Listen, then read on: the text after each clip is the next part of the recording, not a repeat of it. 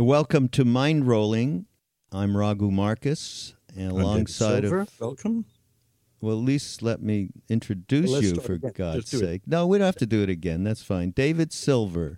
Okay. And we have a guest today that's a long time friend, Jai Uttal, who has a wonderful new record out, which, would you call it a reimagining? Is that of Shiva Station, a record that you put out quite some time ago? I think that's a good word for it. It's definitely not a remix because it's all newly played and kind of recomposed and re-examined. Reimagining is good. Good. You know, Bill Laswell, Jai, that was something in his lexicon. He used to reimagine a lot of stuff. Yeah, now Bill. He do I remember Bill? No, who is that? He mixed the original Shiva Station. You remember that? And I worked with him on another album called Thunder Love. He's a trippy guy.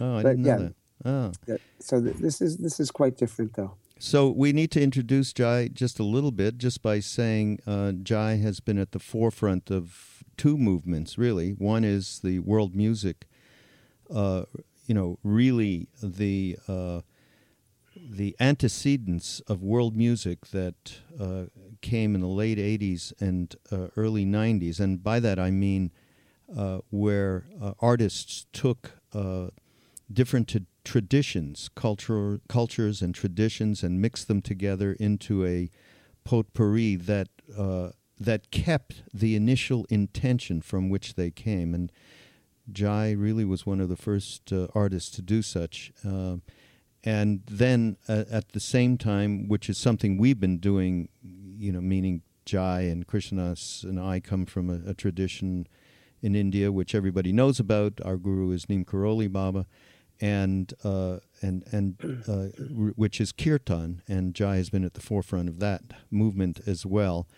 And the other thing, which is really important, and to me, I can't tell you how much I'm indebted to Jai by his introduction to Ali Akbar Khan, one of the greatest musicians who lived on the planet, who died just a few years ago. And Jai was a student of his for how long, Jai? Was it even way over 40 years, right? I mean, well, it was about 40 years. It was on and off. I was probably his worst long-term student. but I stayed connected with him to the very end, and he was such a big part of my life. And, I feel like I was also a part of his life and his family's life. I taught guitar to his little boy, who's not little anymore.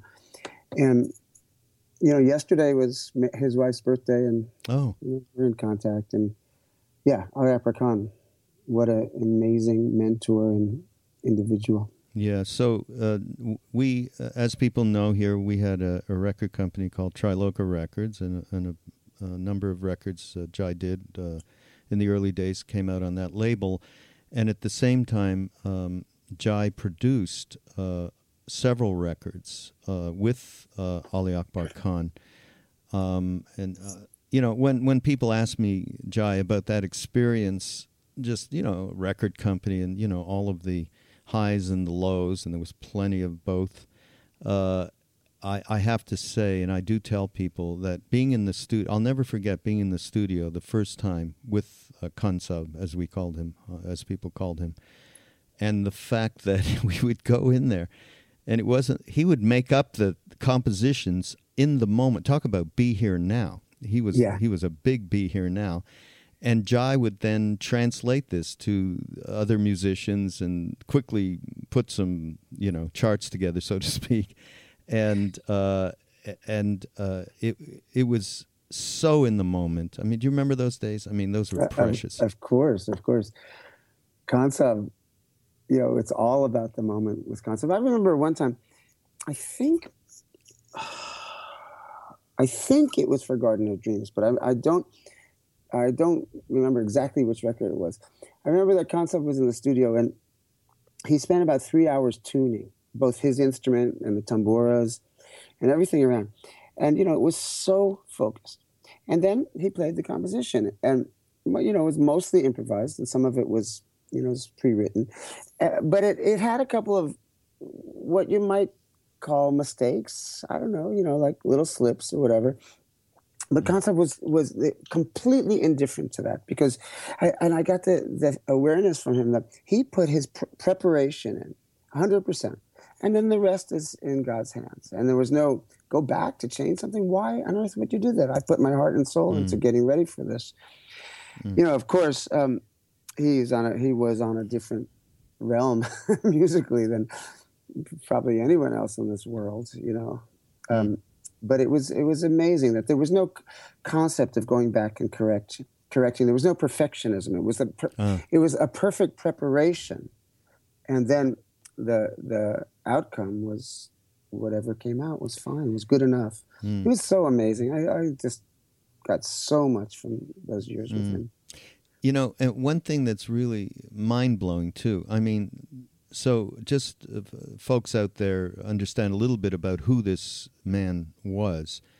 Yehudi Menuhin called him, the world's greatest living musician, at the time. And his father was one of the progenitors of modern North Indian classical music. Correct me here. Jai knows far more than I. Definitely true. And so, his son, Ali Akbar, he used to tell us stories late at night. We would sit around with him after concerts and so on, and how he used to, he wouldn't be going to a bed to sleep. He would be in a hammock, and he would be practicing like day and night. And at night, he'd be in a hammock, right? Yeah. And so maybe dozing off or something. I mean, and performing all around India, and then came over to the United States and started a college, Ali Akbar College of Music. And so Jai and I talked about doing something with him, and sort of audacious on our part, my part probably, to think that he would do a fusion thing, a world music record. That somebody of this stature would even consider that. It was like nothing to him. He said, yeah, no problem. Yeah.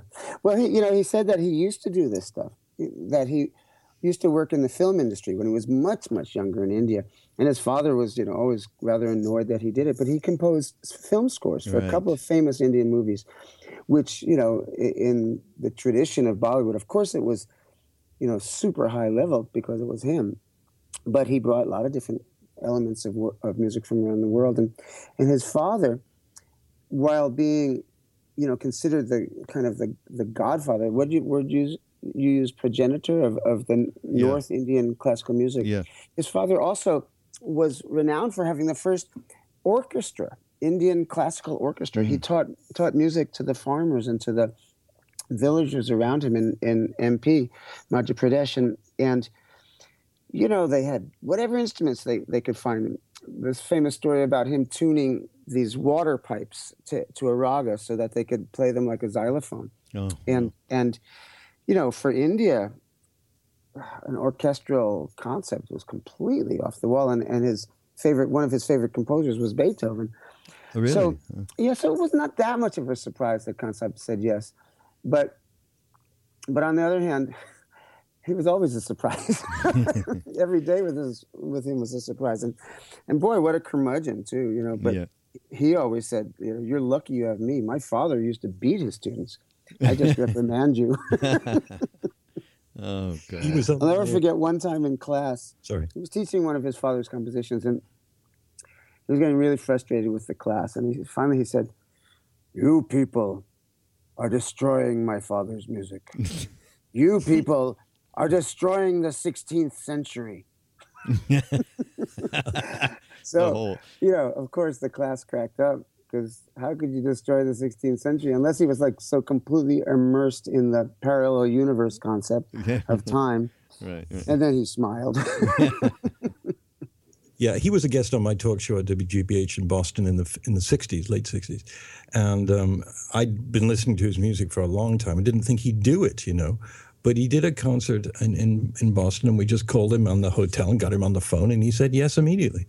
But we didn't have his cigarettes, and he'd run out, and he was going crazy, And he smoked some esoteric British cigarette, which I think was Senior Service. It could have been Players. But we went out and we found him. And then he was just incredibly charming and wonderful, and did a short,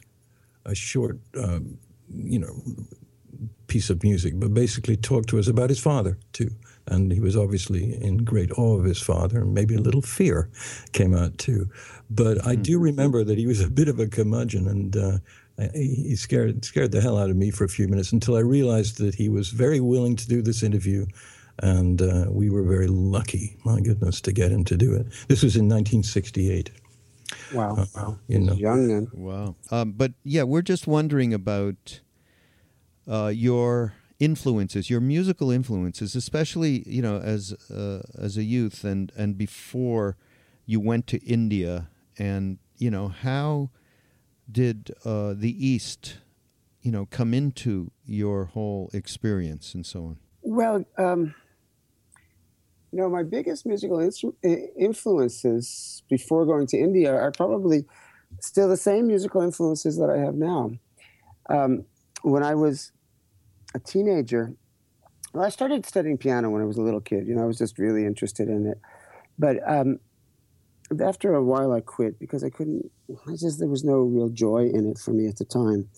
Although in retrospect, I certainly am grateful for the music that I learned and the understanding of music.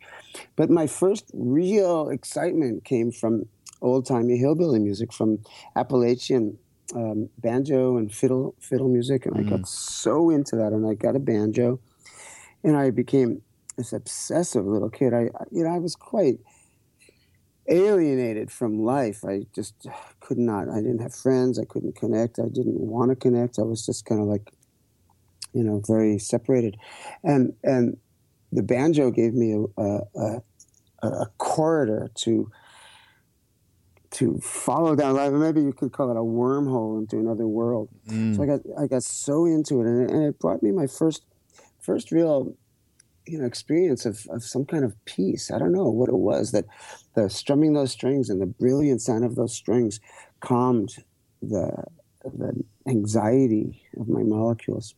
So I got really into it, and I still play banjo. And on the new album, there's 2 banjo songs. I've never brought it too much very much into my professional life because I'm just not that great at it. But I love it still. And then after playing banjo, and actually I auditioned for high school of music and art on banjo, and I guess they were impressed, but you had to play an orchestral instrument to be in the school. So they gave me drums, and I spent several years beating on wooden tables with drumsticks, which was the opposite of inspiring. But anyway, then, I heard the Beatles, and I heard Jimi Hendrix, and I heard Bob Dylan, and those 3 people kind of just turned everything inside out for me. So I put the banjo away. I had this most beautiful, beautiful banjo. And today I saw a similar banjo in a store nearby here for $10,000, $11,000. I was thinking, oh God, there's mistakes that we made in our life. At least it was not a deep soul mistake. Yeah, right. But anyway, so then I got into electric guitar. I pretty much just bypassed acoustic guitar. I didn't even bother with it. But I got really into electric and the otherworldly sounds. Jimi Hendrix, the whole thing of Jimi Hendrix just kind of flipped me out, and I started emulating, maybe not his songwriting, but the way he played and the way he would seem to like crack the universes open with his guitar. And then shortly thereafter, I don't know quite how I was exposed to it. Well, it was the 60s, early 60s, and I was in New York, and I used to comb these old record stores, the Folkways store, and find albums. And I came across Indian music. And I think the first Indian classical artist I came across on record was Ali Akbar Khan, the great sarod player.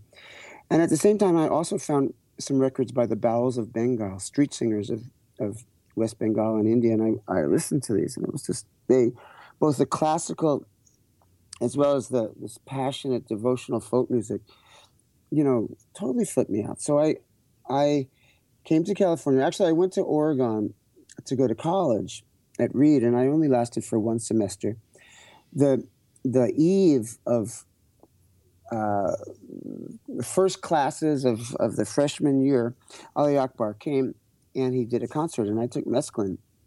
And I Wow. was sat in the audience, and, I had this incredible experience. And you know how we have so many amazing experiences in life, and also in life on drugs. And most of the experiences that we have kind of dissolve into the past. But occasionally there's an experience, whether it's on drugs or not on drugs, that imprints itself incredibly deeply on us. So this was one of those. I sat there and I was very, really enjoyed the concert. But the revelation came when the concert was actually over. And what happened to me was the raga didn't stop.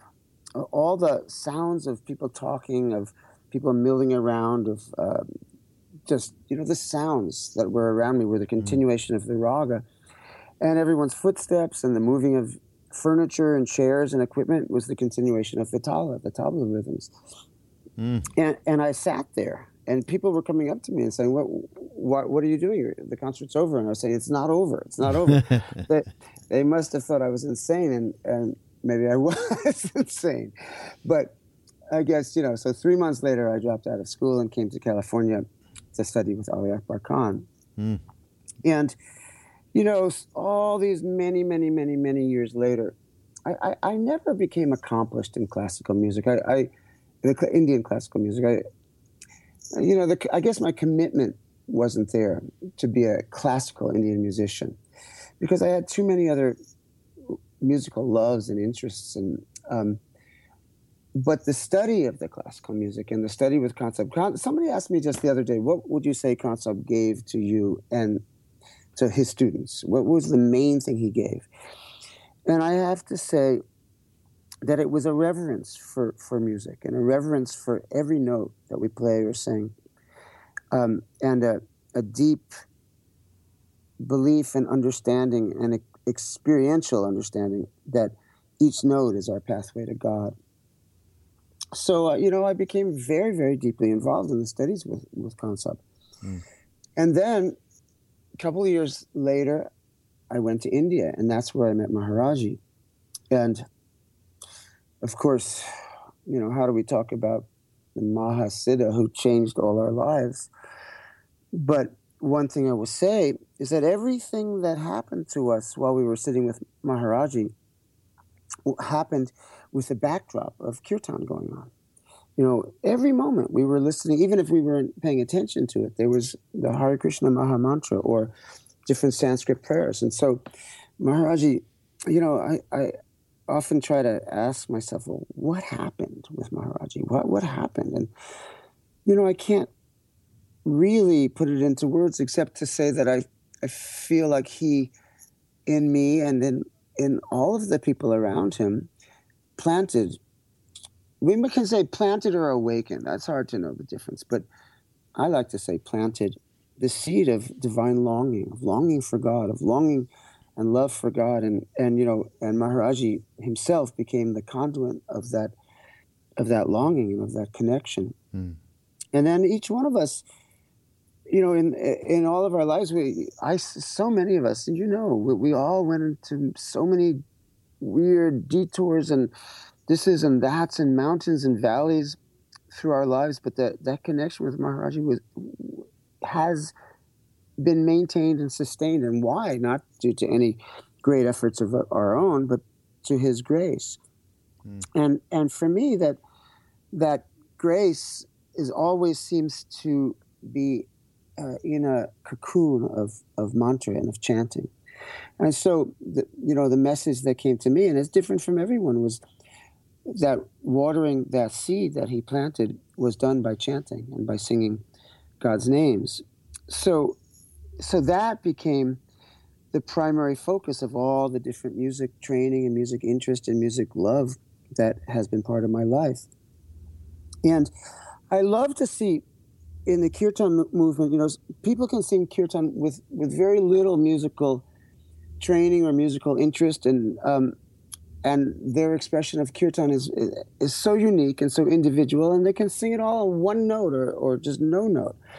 For me, the aesthetics and the beauty of conjuring and digging up different musical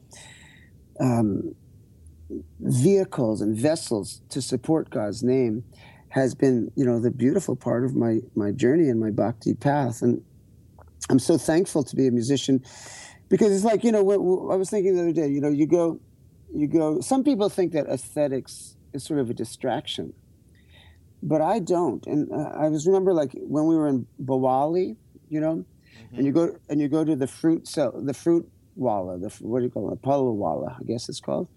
And you want to pick the best apples to bring to Maharaji. You want to pick the best fruit to bring to Maharaji. One week it might be apples, the next week it might be tangerines, but you're always looking for the most beautiful fruit to offer. Mm-hmm. And it's the same thing with music. It's a constant search and exploration of the most beautiful fruit to offer to God in the form of the song. I don't know quite how I got into that tangent, but that's what I feel is my life's journey and my individual expression of devotion. Mm.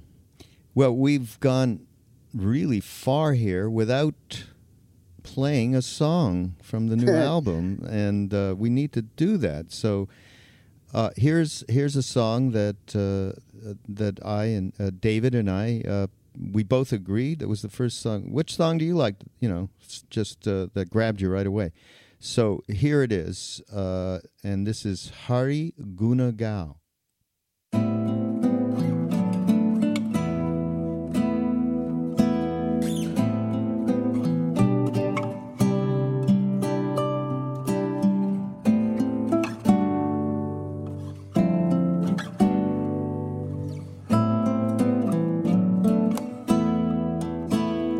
Hari Guna Gao, Hari Guna Gao, Radha Guna Gao, Krishna Guna Gao, Hari Guna Gao.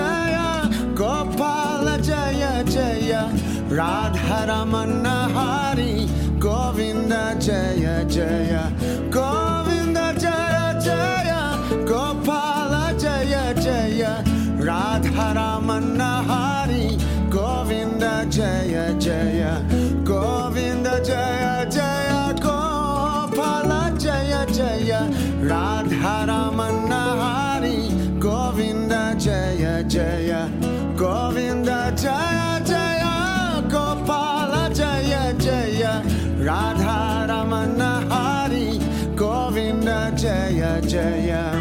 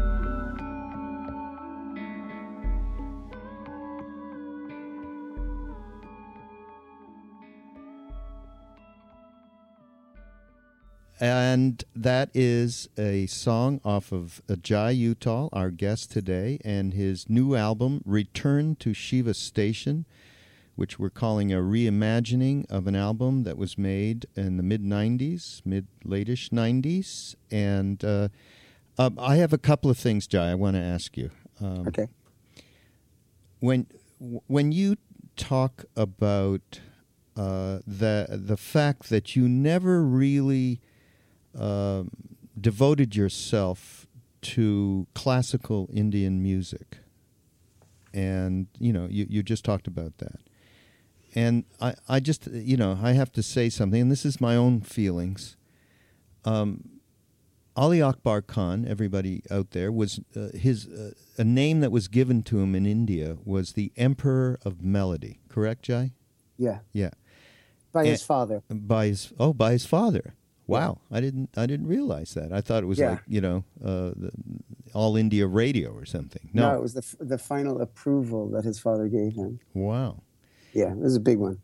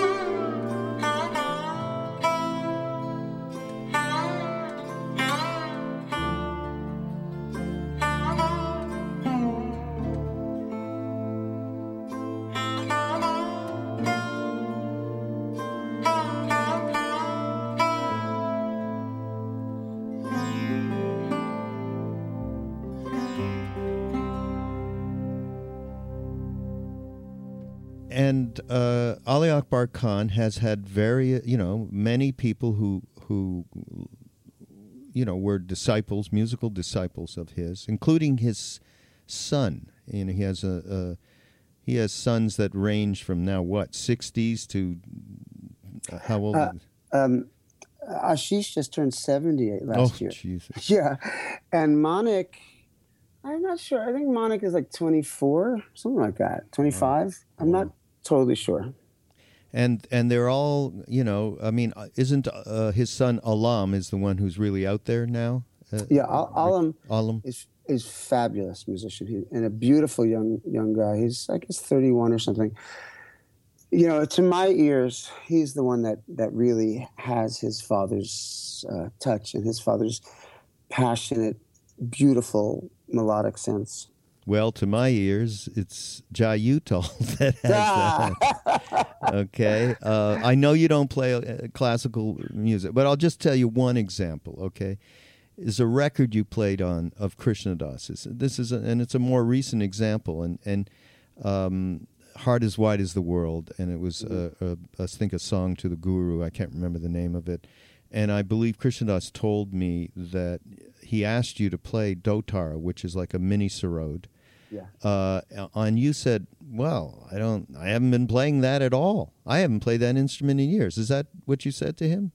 Something like that. Something like that, right? I've been quite out of practice with that instrument. Yeah, and I urge you all to go out there and get a copy of that record just for that. Jai does a solo in the middle of that record, that song on that record. And, Dave and I will find it. We'll put it up on the website, mindrollingpodcast.com, so that you can experience it. I mean, it is so sublime. And so I have always thought that, felt that, and I had to say it. So I said it.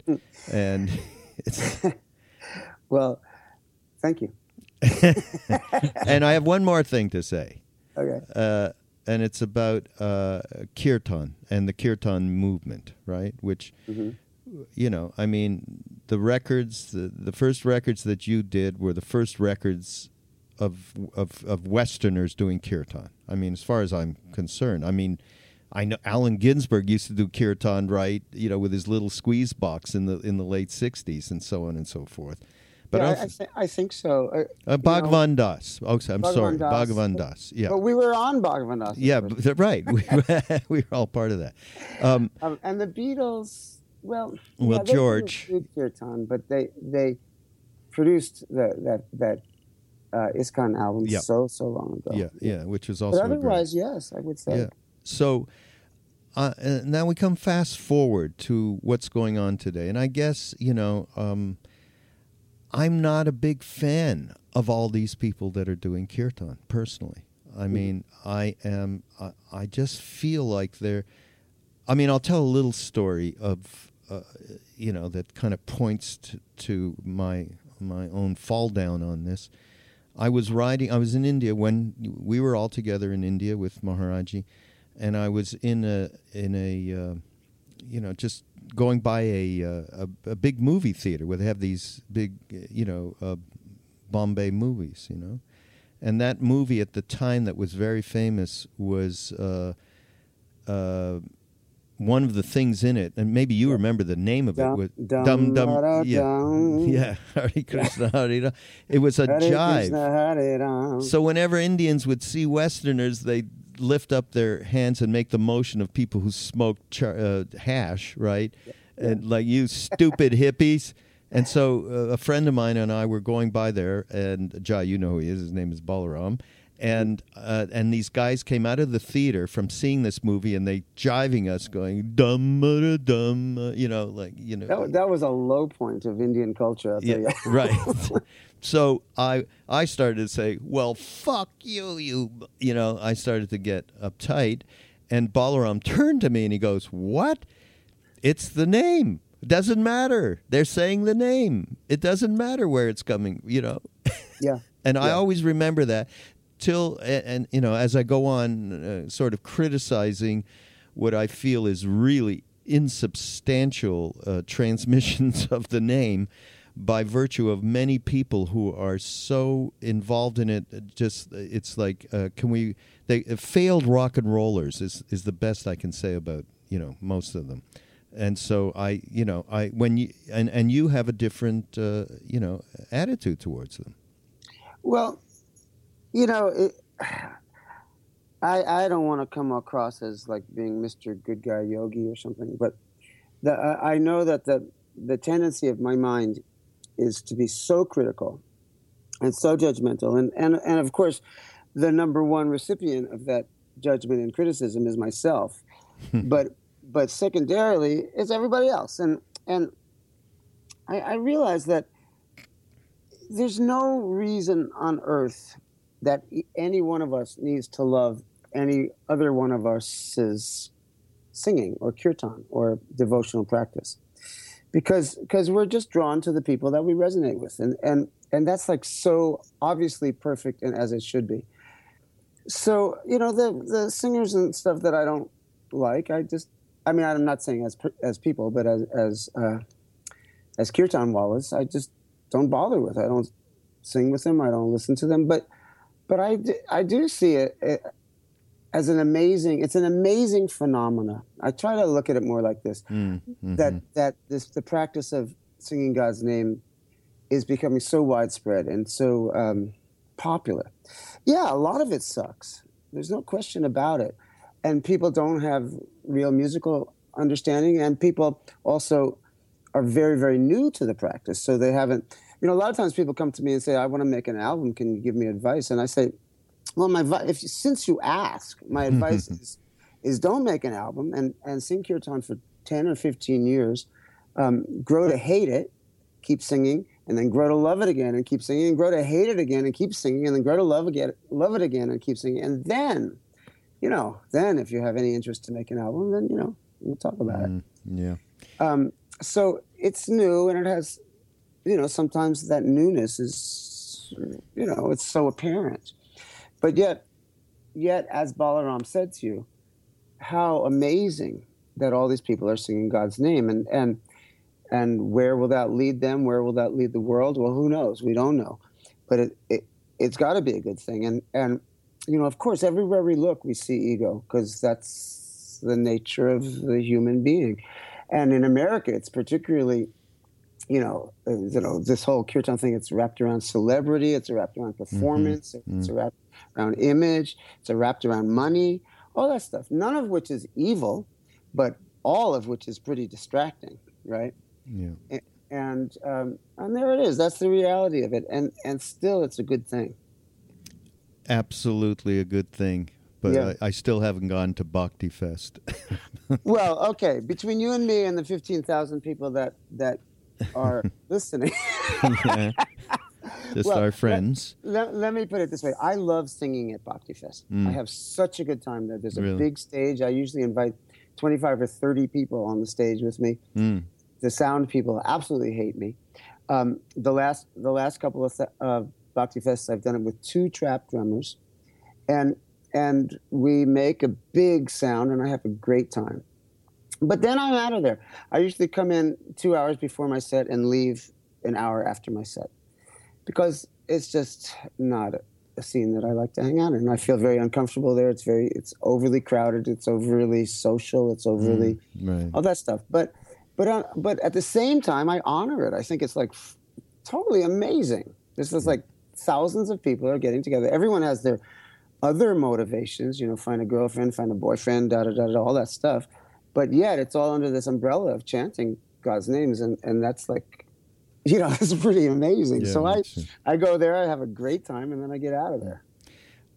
The day that I went by that movie theater with Balaram in the rickshaw, earlier in the day, I may be making this a little more dramatic, but I'm going to tell you something that I don't know if I ever told you. Okay, so Jai and I, everybody met in India, and we met around our guru Neem Karoli Baba, and we were there when Ram Dass went back the second time. And so this was in Allahabad, that incident with the Indians making fun of us after seeing the movie. Earlier in the day, So a bunch of Westerners. We were in Allahabad, and we were being placed in different dwellings, houses. Yes, I remember that very well. You do?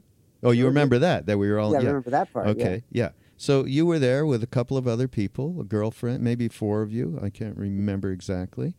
Gangadhar, and I was walking over to go see Maharaji, and as I was walking on a street, you came out of a house that you were assigned to, and we said hello. We had really only known each other, maybe a week or two, not very long. Mm-hmm. And I said, and you didn't sound good. And I said, oh, geez, what's wrong? And you said, well, I have this asthma issue, and the house that we've been put in is a little moldy, so it's affecting me. I said, oh, really? That's terrible. So I don't remember this. Keep you going. Don't? Okay. No. We get to the house where Maharaji is staying, Dada's house, and go in and have a darshan. That means everybody. We just sat with him, with Maharaji, and he would just play around and so on and so forth. But I went in this room, and the guy, there was an Indian man that was taking care of assigning all of the places for the Westerners, because there was maybe 30 of us or so, 30, 35. So I said to this guy who spoke English, right in front of Maharaji, I mean, he was 2 feet from me, I said, I just walked by a house, and a friend came out, and he has a health problem. And that house he's in is really damp and kind of moldy. And why don't we, I was doing what I've been doing my whole life, trying to produce shit and, should mind my own business. But I said, why don't we move? We could get him. He could stay with us. And then a couple of the people that don't have that, I was arranging it. So Maharaji looks at the guy and says, what is he talking about? And so the guy explained to him that I was trying to move the situation around. He started screaming at this guy, shut the fuck up. I'll tell you what I want. Tell him to... And he looked at me. Tell him to what? Go on. No, he said, tell him to shut up. I don't know what exactly he said in Hindi, because the guy wasn't going to translate for me. He was like... but he was yelling at this guy for even considering anything that I had to say whatsoever. Like, it was really a big mind your own business. Uh-huh. And then he looked at me with the same anger that he was looking at this guy. I almost died, Jai, trying to get you squared away, okay? I've never told you this. I didn't live that down for a week of fear. He was going to throw me out. Wow. I just had to tell you that. I had no recollection of that. Yeah, no. I don't know if I ever told you. It was just not something you'd, immediately remember. Those are fascinating stories. I was just like someone in a car listening to the podcast, and it's really great. But a couple of things. One is, we know that you talk about the Baal tradition, and I don't think it's too academic to get into that for a minute, because we're talking about the pure origin of much of the style and the essence of your music over the last decades. And I'd like you to just sort of articulate for us what that tradition is, where it came from, and what it means to you. Well, what you're referring to, what we call the Bowels of Bengal, and they are a very iconoclastic, pretty outrageous sect of wandering musicians and minstrels from West Bengal. Where they came from, as you know, there's a lot of theories, but they're kind of a mixture of Sufism, Tantrism, and Vaishnav Hinduism. They I guess they appeared sometime in the 1800s, and they wander around Bengal and they sing, they beg, and they used to be really shunned by society there, until Rabindranath Tagore, the great Bengali poet, announced to the world at large pretty much that this is your Bengali treasure, and you should honor these people. So the public opinion about them turned, and the Bowels have their own particular style of music and their own particular style of poetry, or songwriting, I guess is more accurate to say. And I first heard them on record before I even came to California, when I was a teenager in New York, this None Such record called "The Street Singers of Bengal," and the passion and the beauty and the kind of rawness of their singing and of their playing completely captured my heart and captured my mind. And so then it was years later. It was 1975, I think, that I actually made it to Bengal and looked around quite a bit. It was not so easy to find the Bowels. But I did find them. I was with my good friend Gangadhar, who lives still nearby and is still very involved in Bowel music. And we hung out with them for months and months and months. And, you know, they don't have temples. They don't believe in images. They don't believe in external images. But they worship, they're complete bhaktas, and they worship God. They call God the man of the heart. So they see God as being the indweller of the heart, the resident of their own heart, and that's their temple, and that's their adoration, and that's their pujas. And their songs are you know, it's folk music, but in India, traditions of Indian folk music and Indian classical music, there's a lot of, you know, ways and places where you see that they intermingle, and so. The songs are still based in different ragas and different very, very ancient melodic forms, but they're really raw and they're really rustic, and they're always reaching to the highest range of their voices, and the rhythms are driving almost dance rhythms, and they're worshiping Radha and Krishna. They're worshiping the what they call the invisible one. So the time spent with them was one of the most important times of my life, one of the most fun times of my life, too, and one of the most just amazing times. I studied a bunch of instruments with them, like the dotar, that raga that you mentioned, this miniature sarod, is really a bowel instrument. And having studied sarod so much, I play it in a bit more of a classical style than the bowels do. Yeah. But it's really just unique to their tradition. I don't see it anywhere else in India. And they put ankle bracelets on their ankles, the bracelets on the ankles that make big noises, and they dance while they sing. And amazing dancers. And so you know the Bob Dylan album, John Wesley Harding. You must know, right? So there's two rather strange Indian-looking guys on the cover. Yes. And that is those guys are Purnadas Bowell and Lakshman Das Bowell, who were brought to Woodstock by Allen Ginsberg. Allen wanted everybody to get introduced to the Bowels. He was so impressed by them. So I don't know what happened with Bob Dylan and the Bowels of Bengal, but they recorded an album at Big Pink. It's very hard to find. It's the Bowels at Big Pink. But anyway, I was wandering around this town called Bolpur and Shantiniketan, these two little neighboring towns in West Bengal. I'd gotten a place to stay, Gangadhar and and we were trying to find the Bowels. Where could we find them? And we didn't see anybody that looked like a Bowel. We didn't see any evidence of them. So one day, we were at this little chai shop off on a little dirt road, and in the distance, we started hearing this drum sound and this guy singing completely off tune. It was like just kind of horrible, but cool. So finally, we see coming down the road this old man. He's dressed in patchwork quilted robes, you know, many colors, with a big turban, and he's got a little baya, like the low half of a tabla set, attached to his waist by a rope, and he's playing that with one hand, his left hand, and in his right hand he's playing this one-stringed ektar, holding it way high in the air, and he's singing at the top of his lungs. And he was quite impressive. It was like quite a magnetism there. Though the voice, maybe when he was younger, it might have been good, but it was lost, you know. But there was something very impressive about him. So he sat down and had a tea there, right where we were. We didn't talk to him. I didn't know what to say or how to say it. I didn't know any Bengali. And anyway, after a while, he got up and continued on the way. And so Gangadhar and I, from a discreet distance, followed him. You know, we always wanted to be spies. But so he walked about a half mile down the road, and there was a little mela, a little gathering. There, it was a Bengali village gathering. It wasn't tons of people, but there was a tent and a stage.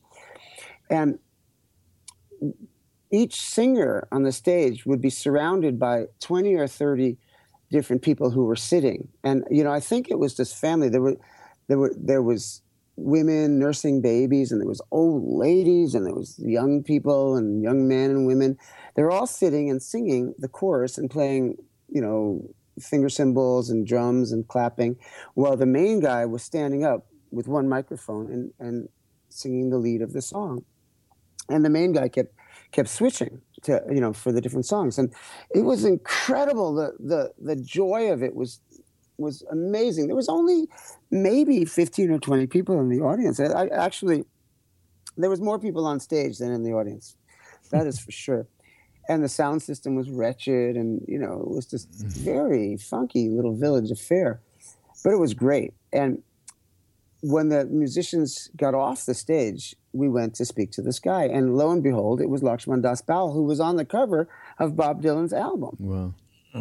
And the first thing he said was, in very, very halting English, he said, "Do you have any LSD?" And, and we didn't. But after that, we started chatting, and then he introduced us to a younger guy named Baidyanath Das Baul. And Baidyanath became our teacher. We rented this little house in the dried up riverbed and outside of the town. It was this really cool house that was all sculpted. There was an Indian man named Kiran Sinha who had been a very, very well-known artist. He was, very... Indira Gandhi was his patron, and it was a big thing, but he didn't like the worldly life, so he retired to West Bengal with his Austrian wife and turned this house into his art project. So, even the banisters on the stairways were all sculpted. It was crazy. Wow. It was like I don't know, it was like Narnia or something. And so we lived there, and Baidyanath came 3 or 4 times a week and gave us lessons in Baul songs and Baul instruments.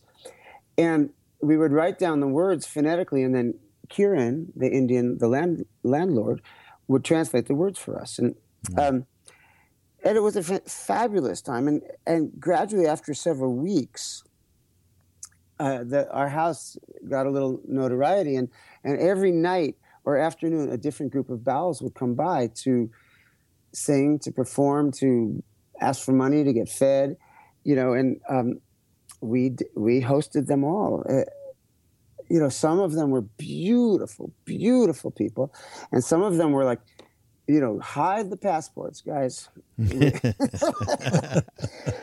but they all had something really rich about them, and just full of energy and full of just beauty. I loved them so much. And we should play a track.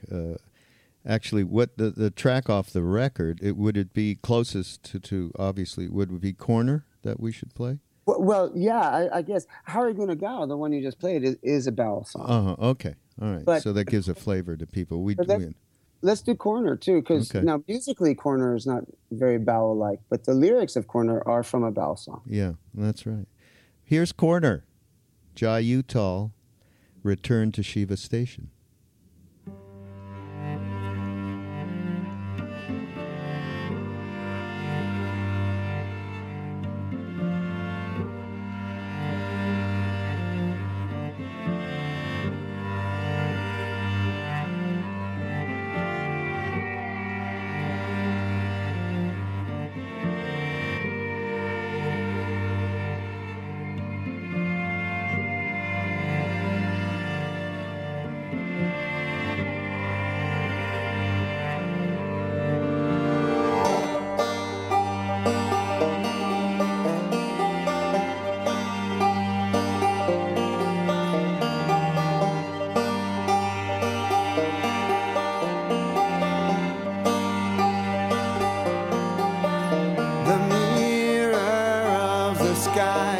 Reflects my soul. The mirror of the sky reflects my soul. Oh, Baul of the Oh, bow my heart. What keeps me tied to the corner of the room? What keeps me tied?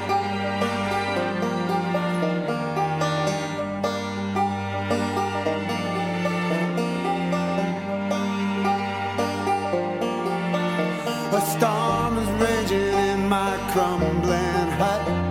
The water's rising to my bed.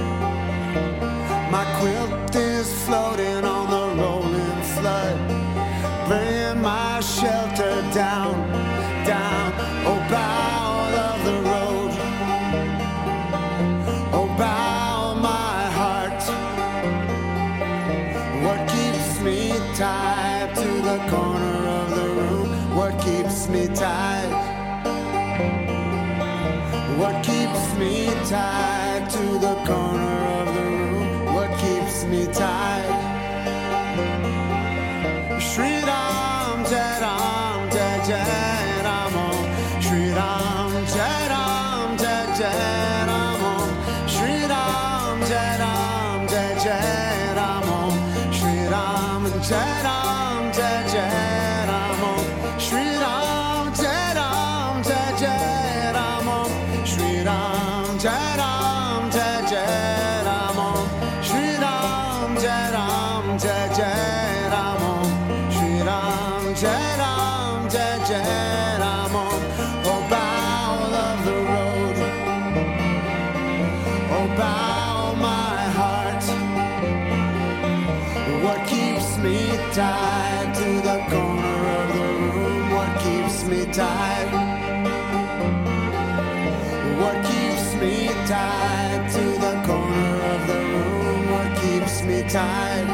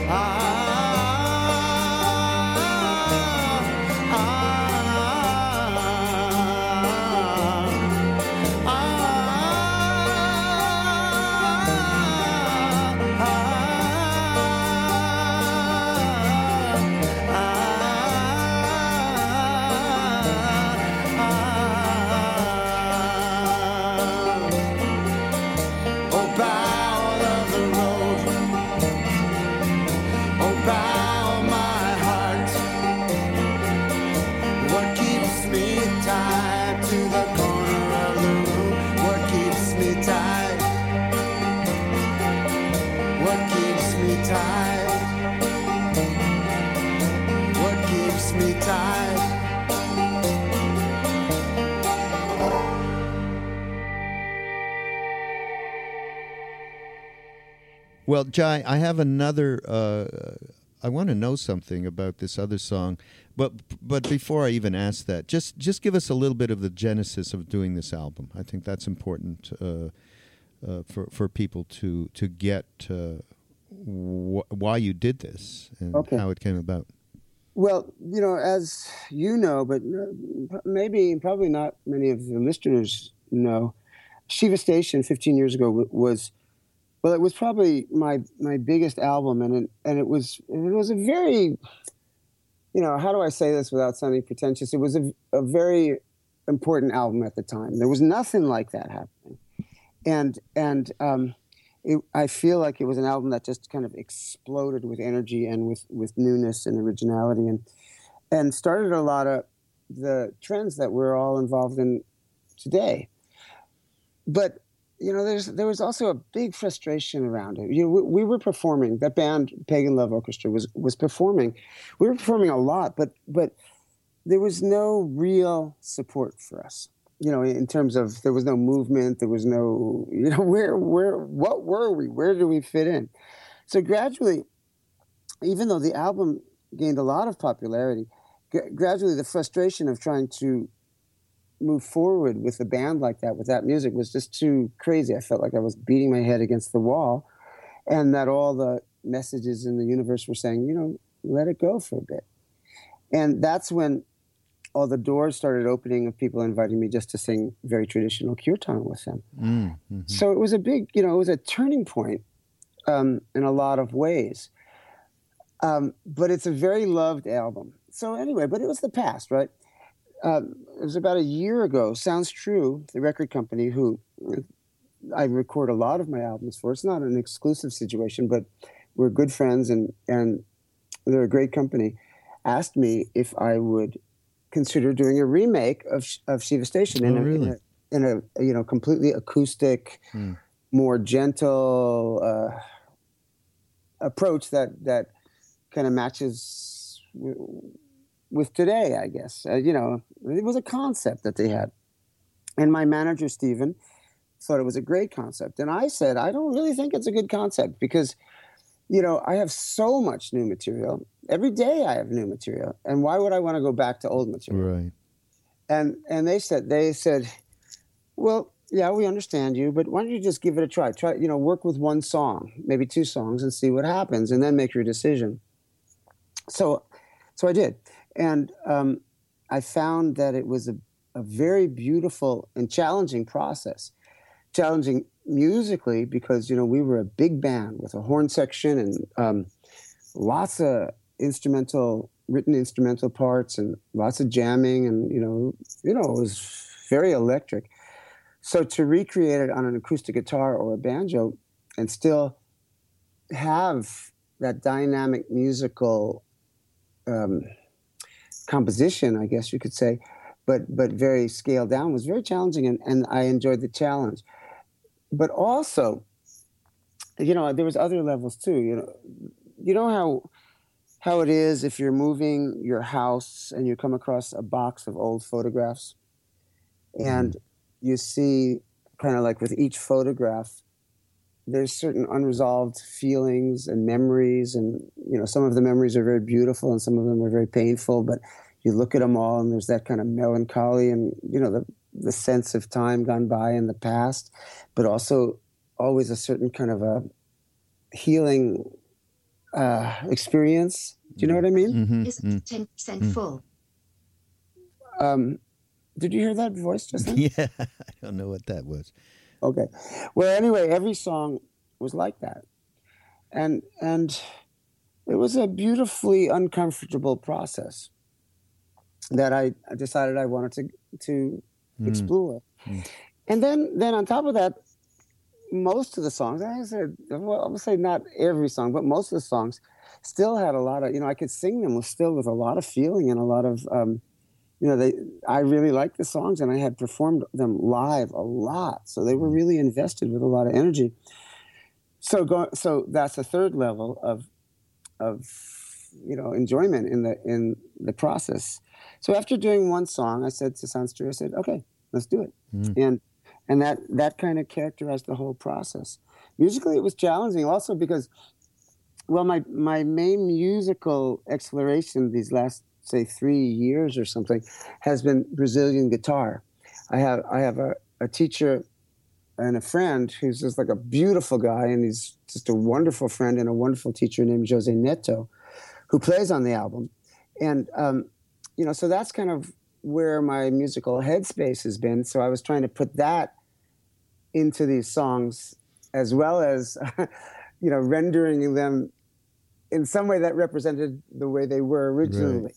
I don't know. It's kind of hard to put in words, but it was a challenge, and it was a fun challenge and a beautiful challenge. And then there's the other thing is here I am, a singer with so many albums, and I'm still insecure about my singing on a daily basis, which is, I think, it's kind of good because I'm able to help other people who are insecure with their singing just because they look at me and they say, "You're insecure with your singing?" Well, so it's okay. And I say, yeah, it's okay. Right, it's just part of life. But anyway, most of my albums, there's a lot of orchestration. There's lots of instruments. And, I hate to say it, but that's also a way of hiding my voice a little bit. That's not, that's only a part of the story. So I'm not going to say that's the whole story, but that's there. And then here with Return to Shiva Station, the instrumentation is very simple. It's mostly two guitars and a bass with a little percussion. There's not even any drums. One song has tablas on it. The rest is just like little shakers and stuff. So my voice is much more exposed. which is agonizing. Oh, Not oh for my us. God, not for us. Yes, It's not agonizing one little bit for us, Giants. We're not being no secrets. Let's just do a quick. I hate to do this commercial. You can get Jai's Thank albums God you're on thinking iTunes about our and Amazon. And if you go to Amazon portal on mindrollingpodcast.com, you can bookmark that. And it helps us by, we get a small amount from every purchase you do on Amazon. It's important for you to do that if you want to support this podcast. Other Jai albums are, I try to remember, Kirtan, Music for Yoga and Other Joys, Footprints, Bhakti Bazaar, and of course the original Shiva Station. All available, all worth getting. Please do it. Thank you. Have you guys heard Queen of Hearts? No. Maybe you haven't heard it. That's not a record I have heard. It's reggae and samba. Oh. It's all call and response kirtan. All but one song to Radha and Krishna. And it's a full-on reggae ska samba experience. Wow. Okay. So I'll bring some to Maui when I see you. Hey, we should. When is this podcast airing, by the way? This podcast is going to air. When is it going to air, David? I don't know. I think next week. And No. It has to. Jai, when's the record coming out? It's coming out tomorrow. Tomorrow. Then we're going to air this on Thursday. We got to air it this week because it doesn't make sense. We got to be right on it with everybody. So that kind of wraps us for this podcast. That's the end. Let me add two things, especially since it's airing on Thursday. As you know, I'm going to be coming to Maui in, I think 2 weeks to do the retreat with Ram Dass. And is that sold out? It's pretty sold out, guys. But you've brought up something really important. It's going to be streamed at least over Friday, Saturday, and Sunday, which is April 11, 12, and 13. You'll be able to get the morning sessions, and it won't be the Kirtan, Jai.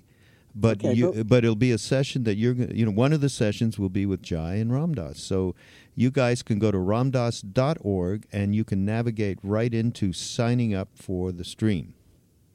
Awesome. And I'd like to just advertise one other thing. Yes. Which is it's our 13th annual summer Kirtan camp.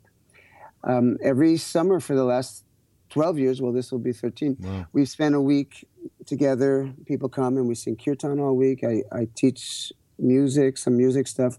A young guy named Daniel Tucker comes and teaches beginning harmonium, and my wife Nubia teaches yoga. So this is August 12th through August 17th, I think it is, at Harbin Hot Springs in Northern California. And you can find out about that at my website, which is jaiutal.com. Does everyone get to be naked doing all of these events together at Harbin? Well, no. Our kirtan, we've never done the kirtan naked kirtan, a new thing. Wait, pause.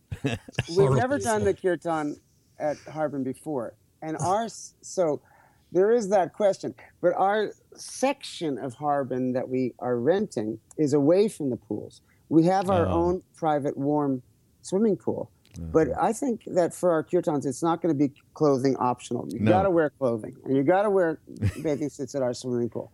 But for people like you and like Dave, most of us, Canadian and an English person, we're real free with our bodies. Right. You can walk probably 10 minutes and get over there to the naked tubs. Well, it's still, it's something. It's definitely something. Hey, Jai, thank you so much for hanging out with us here on Mind Rolling Podcast. We really appreciate it. And, we're longtime lovers of the music. So this is great for us to be able to share with everybody out there. And we're gonna close it with another song. I figure, this is about music. We need to have more music in this. So we'll I kind of like this Bajore song. So we're going to play that from the album Return to Shiva Station, Jai Uttal. And Jai plays around. Just go to jaiutal.com. You can tune into the Kirtan Camp and Jai's other Jai tours a lot. And we'll come to your neighborhood. You should go see him. and look forward to. Let's do a little bit more of this. There's lots more musical stuff that we could get into. Like, we could have a show, Jai, with you picking tunes. That would be a fabulous show. Okay. Okay, let's do that. Yeah, come back. Come back. Okay, for sure. Thank you. It's totally my pleasure. Great to talk to both of you guys. Wonderful. And my internet has been a little dodgy lately because they've been working on the street outside. So I think that's why we had a little problem. Okay. Well, it's going to be fine, and all love to you, and Dave, same to you, and we'll see you at Mind Rolling Podcast next week. Great. Bye, guys. Bye.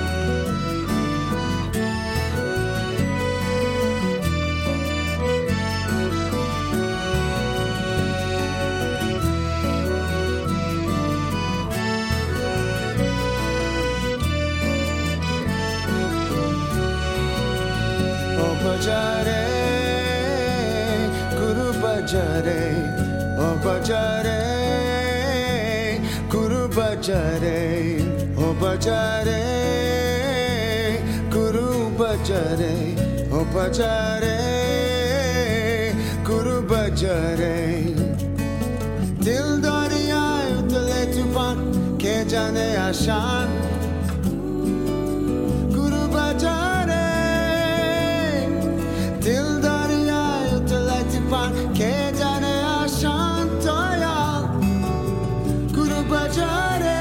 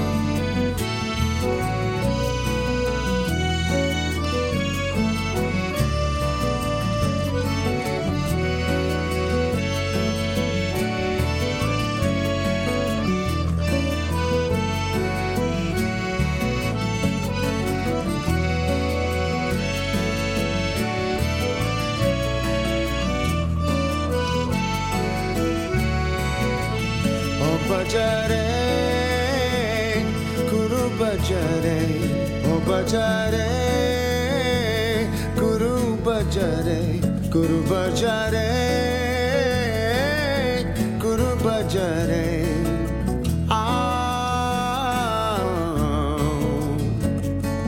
dil dariya utale tufan ke jane ashan, Guru bajare, dil dariya utale tufan ke jane ashan otoya, Guru bajare.